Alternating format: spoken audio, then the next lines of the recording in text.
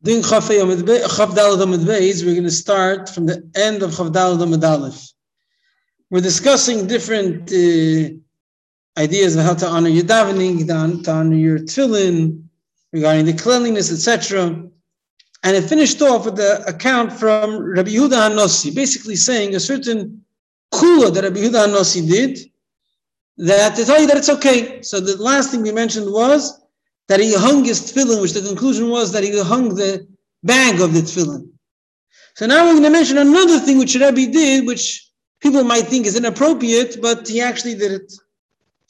V'amar Rabbi Chanina, Ani ro'isi es Rabbi, I saw Rabbi Yehuda HaNossi, shegiyek. It happened, obviously not all at one time, all these events, but it happened, shegiyek, that he burped in the middle of Shemoneh Esrei, upiyek, or he yawned in the middle of Shemoneh Esrei, v'nis'ate, she sneezed in the middle of Shemoneh Esrei, v'rok, he spat out mucus in the middle of Shemoneh Esrei, u'memashmish b'bigdo, he felt a lice in his clothing, so he didn't touch it directly. It's not appropriate in the middle of davening, but he took it with his clothing. He caught the louse, and he threw it away. So all those things which you would think are inappropriate, he did. And something which you might think is appropriate, he didn't do. If his talus fell off, he just continued davening. He can't in the middle of the Shemoneh Esrei bend down, pick up your talus, put it back up. It's not appropriate in front of the Eibishter. You can't interrupt. In other words, things that disturb him in the middle of davening. So we'll see about the earlier things. We'll see what's the chiddush in them. But the last thing was there's a louse disturbing him. So that's disturbing his davening, so that he could remove. But a talus is respect of davening. Okay, but it's much less respectful if you're going to bend down and put it back on. So just leave the talus over there. Now, obviously, if he yawned, he didn't just yawn with a wide mouth. If he would yawn, he would put his hand over his chin, basically covering his mouth, so it shouldn't be seen. So if he yawned, but he covered it. Probably the same if he burped. He would cover it that it shouldn't be so disrespectful. So many things which you would think are totally inappropriate, Rabbi did. Now, it's not just we would think. The Chayda, there's a Braisa which clearly says it's inappropriate. Meisi we learned in a Braisa. We're going to have a question from a Braisa on this account. Hamashmiya koilei b'tfilosei. One who davens Shemoneh Esrei in a voice that's you could hear around him, not just he himself could hear, but others around him can hear as well. Not loud, but just louder in a regular tone, in a speaking tone. Hareza miktani amoni. He has very small emunah in the Eibishter. He thinks that to talk to the Eibishter, you have to speak loud. He's hard of hearing, which is a bit interesting because, if someone believes in the Eibishter, then he'll believe that he can hear a whisper as well. If he doesn't believe, then why would someone think that for the Eibishter you have to speak up a bit louder? I'm not sure what's pshat in this thing. I'm not sure. It could be that he thinks that it has to be a nicer, the Eibishter has to be impressed by the way I'm saying it so nicely. And he's not focusing on the fact that the Eibishter only needs is that you should be an honest request in your heart, and it has to be voiced with your lips because it has to be part of your body, but he doesn't need anything more than that. You don't need to impress him. And I guess if you think that you have to impress the Eibishter with speaking it out nicely, that shows that your understanding of the Eibishter and your appreciation of the Eibishter, someone way beyond you, is very small. I'm not sure. Yes. I can continue. So if he doesn't just say it loud enough that people around him could hear, rather he says it very loud, the typical way for the Nevi HaSheker would be, they would scream loud. Why? Because when something's fake, you have to make an impression, as if I have what to say. So if he's just saying it a bit loud, as he said, maybe for people around him to be impressed, so he doesn't believe in the Eibishter enough. If he's saying it very loud to make a very strong impression, that shows that as if this, the whole foundation of what he's doing is really, really false, and that's why he has to make such a loud impression on everyone around him. Then the Braisa continues, if he burps or yawns in the middle of davening, That shows middle Shemoneh Esrei. That shows that he's so such a big balgaiva that he's in front of the Eibishter, but he needs to, relieve something, so he burps, and he's a bit tired, so he yawns. It's very disrespectful, or at least not showing being humble in front of the Eibishter. Hamisatish b'tfilasei, one who seemingly the translation is sneezes in the middle of davening. Simon ra'aloi. It's a bad sign for him. And some say it shows that he's not in a nice state. Now Rashi has a bit of a different girsa. Rashi says that this is another, at least according to our version of Rashi, that this is another interpretation on someone who burps or yawns. That it's not just that he's about gaiva, rather that it shows that there's something ugly over here. There's something ugly. That's how he treats the Eibishter. He's talking to the Eibishter in the middle. He burps. In the middle he yawns. Harak b'tfilasei, one who spits out more mucus in the middle of Shemoneh Esrei. Ki'ilu rak b'fnei hamelech, as if he spat in front of the king. So what's going on over here? Rabbi did all the wrong things over here. He yawned. He burped. He spat. He sneezed. How does that fit? So let's go one thing at a time. Burping and yawning loikashi.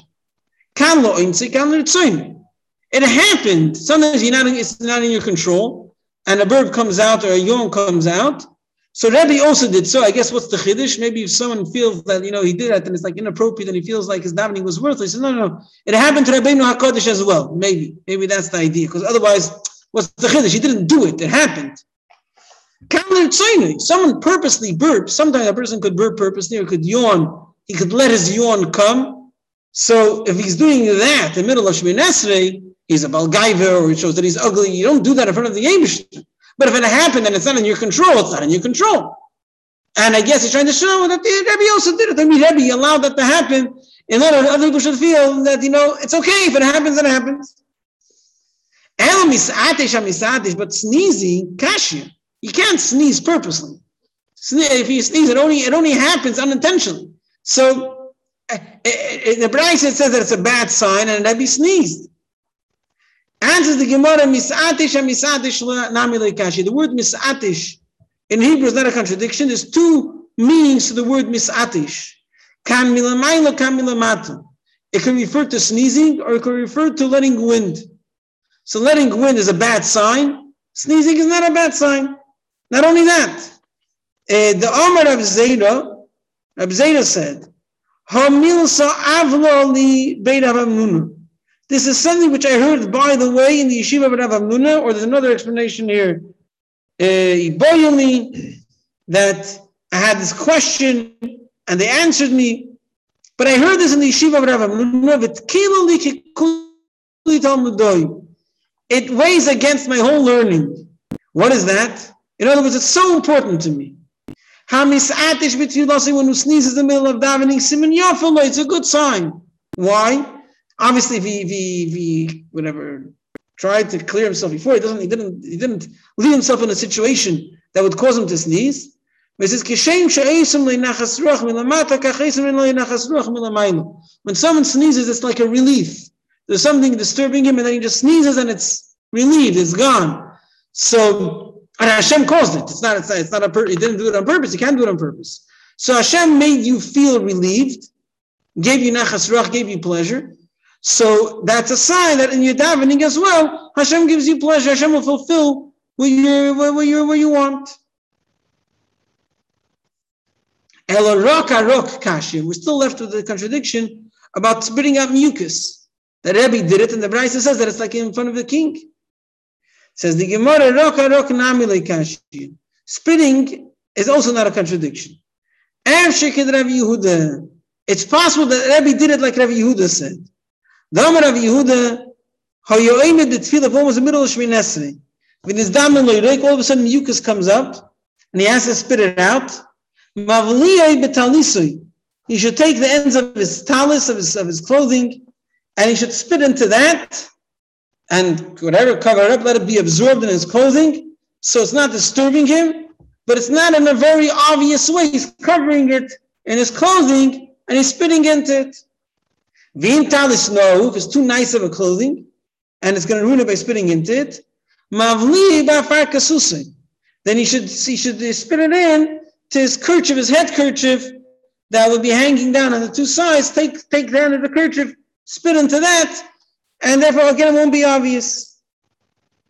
So that's what Rebbe did. If he spit it just openly, and people could see your mucus, that's disrespectful. But if you're covering it up, it's in our days, if you take a tissue and you spit into the tissue, that'll be fine. Ravina v'koya chayre de Rav Ashi. Ravina used to stand behind Rav Ashi. Nizdamu loyroik, or he happened to stand in front of Rav Ashi. Rav Ashi had some mucus. Paskela chayre. He spit it, or he spit into his hand and he threw it behind him. Now, behind him was standing Ravina, and he wasn't very impressed. So, obviously he did it in order not to spit right openly in the middle of Shemoneh Esrei. But why couldn't he spit it into his clothing? Why did he have to spit it into his hand and throw it behind him? He should have done it into his clothing, and then it wouldn't annoy Ravina. Doesn't the Rebbe hold? Rav Yehuda said, Mavli b'afar kasusa, you could spit it into your kerchief, your head kerchief. I'm an istanis. I can't do it into my clothing. I can't, it disgusts me. And therefore, the only option I have is to throw it behind me, so then I'm again not spitting it in an obvious way, and then I'm not leaving it in front of me, I'm leaving it behind me. That's the only thing I can do. So yes, maybe in general you should make sure there's no one behind you, but that is another solution if someone has mucus in the middle of davening. So today you have a tissue in your pocket ready, just in case. But otherwise, today typically we would be an istanis, so we wouldn't want to spit it into our clothing. So you could throw it behind you, make sure there's no one behind you, throw it behind you. Fine. Says the Gemara, Hamashmiya koile b'tfiloseh. If you daven loud, that others could hear, Arisa miktani amono, that shows you have small emunah.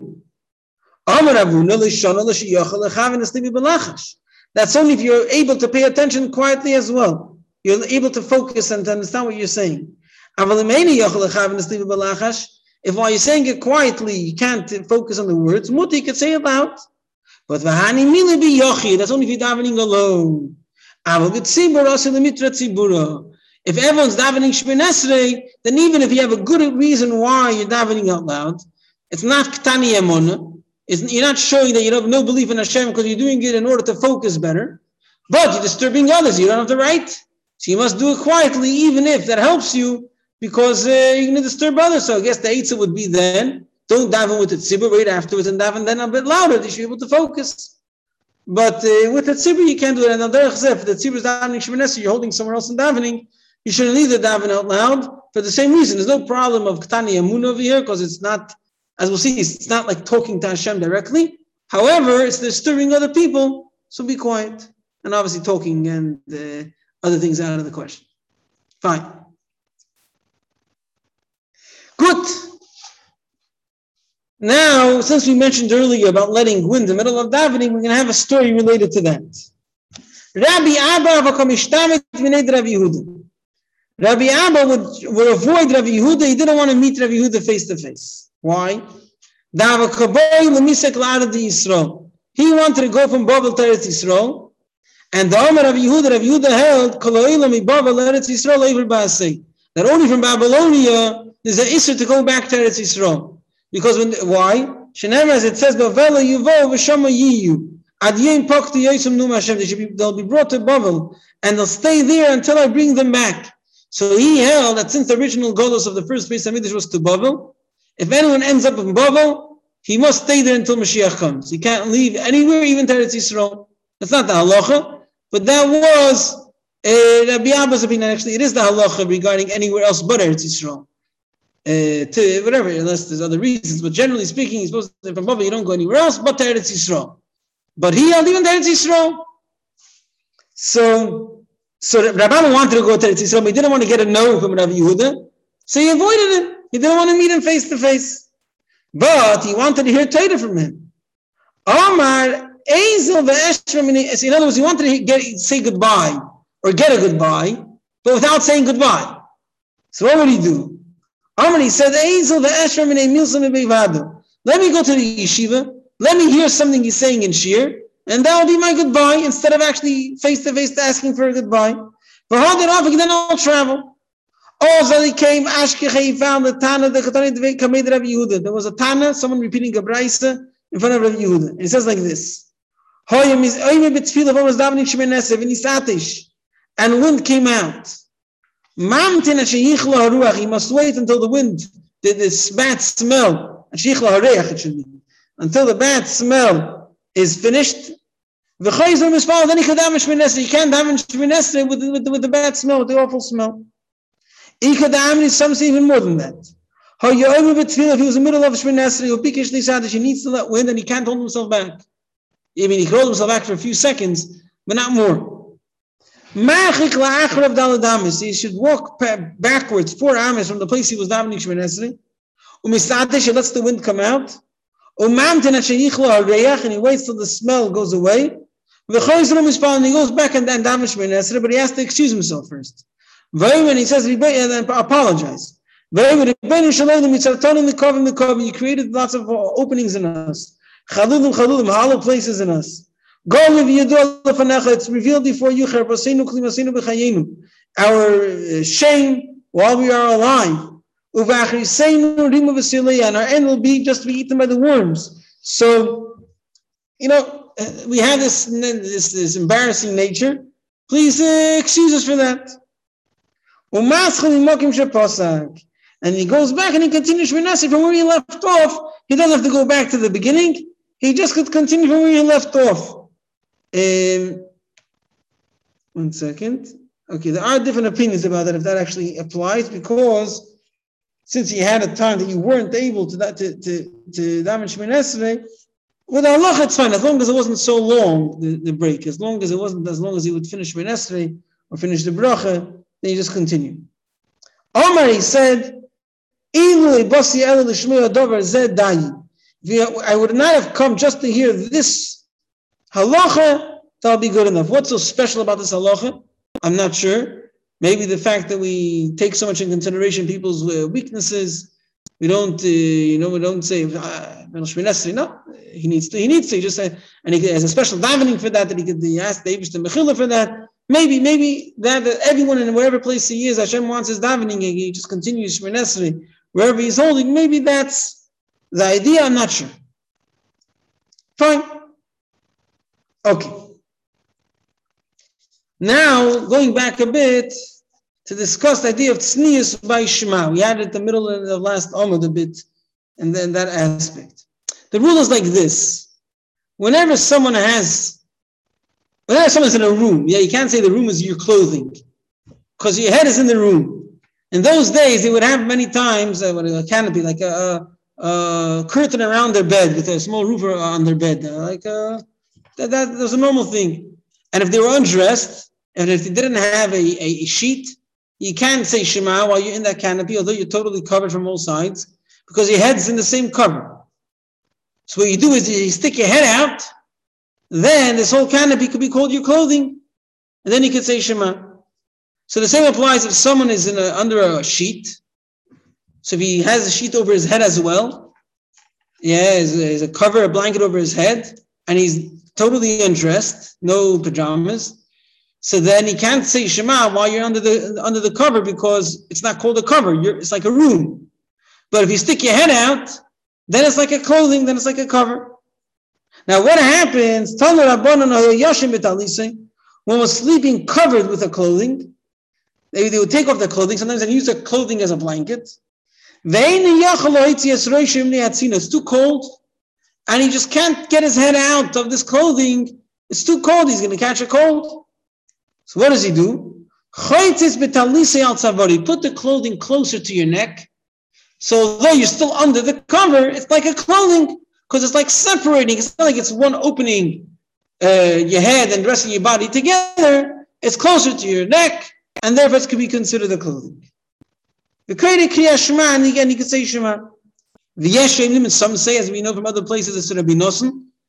Some say, Alibay. You can't just put it over here, you have to put it below your heart. That's where you should make the clothing or the cover closer to you, so it should separate your heart and whatever's below the heart, whatever your bottom part. So how does Tanakama say it's enough to put it close to my neck? My heart is exposed to my erva. Because he holds Tanakama holds it's not a problem. Rabbi Nosson holds it is a problem, and the halach is that it is a problem, and therefore you have to put it close to you, below your heart, not just below your neck, not just on your neck. Fine. Amar Rav Yehuna, Amar Rav Yechanan. Says Rav Yehuna the name of Rav Yechanan. If one was passing dirty alleyways, don't forget they didn't have sewage those days, so many times the dirty alleyways was literally dirty and stinky alleyways. Meniach yodi al piv. So he says, what's the big deal? You're going to say Shema, it's disrespectful. Cover your mouth. The Kaida Kriya Shema. And he could say Shema. That's the only thing that to speak openly in such a place will be a problem. But if you just cover your mouth, you're fine. I swear, if Rabbi Yechanan would tell me himself this halacha, I would not listen to him. This is totally ridiculous. I don't accept this halacha no matter who said it. You cannot say Shema in a dirty place just by covering your mouth. I don't accept that. Some say, Rabbi Yeshua ben Levi. Now Rabbi Yeshua said in the name of Rabbi Yeshua ben Levi, which is a half Tana, like earlier Amir. If you're going through a dirty alleyway, cover your mouth and say Shema. I swear, Imam Rabbi Yeshua ben Levi before me, Rabbi Yeshua ben Levi would tell me himself, I will not listen to him. This is ridiculous. I do not accept it. Okay, says the Gemara, let's go to the first version. Rav Huna said it in the name of Rabbi Yechanan. Rav Huna holds that you could go in a dirty alleyway, cover your mouth, and then it's fine. And the fact that he's thinking it in this alleyway is not a problem. A real Talmid Chacham, that his whole life and his whole mind is all about Torah. That's what his natural thoughts. So you should never stay. You should never stay for an extended time in a dirty place. You cannot hold himself back from thinking Torah, and therefore if you have to go, you have to go. But just do the minimum and just get out of there as soon as possible. So we see that to think Torah in a dirty place is a problem. So how could he say that you could go and say Torah and just cover your mouth? How does that work? Says, what do they kasha? Kan ba'imit kama mahalach. To stay there, you're not allowed to. If you're walking past, you don't have to stop thinking Divrei Torah. Continue thinking Divrei Torah. And therefore, if you're saying Shema, you can continue saying Shema. You're just not allowed to stay there and think Divrei Torah. But you can pass there and think Divrei Torah or say it with a covered mouth. Fine. Says the Gemara, let's go to Rabbi Yechanan. Rabbi Yechanan said, "They allowed to say with a covered mouth Shema in a dirty alleyway." You're allowed to think Divrei Torah anywhere, in a bathhouse, which was didn't smell well in those days. It was, I don't know, against all the coals and all the different things. It wasn't a good smelling place, or a Beis HaKisei. You're not allowed to think Divrei Torah. So the same applies to these dirty alleyways. They cannot think Divrei Torah. So how can you say it with a covered mouth? If you're going to answer me, the difference is that if you're sitting in the bathroom, you're not allowed to think Divrei Torah. But if you're passing by, that's fine. Is it so? Rabbi Abo was walking behind Rabbi Yechanan. He read Kriya Shema. When he passed the dirty alleyway, he was quiet, he paused. And then when he passed the dirty alleyway, where should I go back to? You're allowed to say that in the middle of Shema. It's necessary for Shema, it's not called a hefsek. Whenever you have something which is necessary for that place, it's not a hefsek. He's asking him, where should I go back to?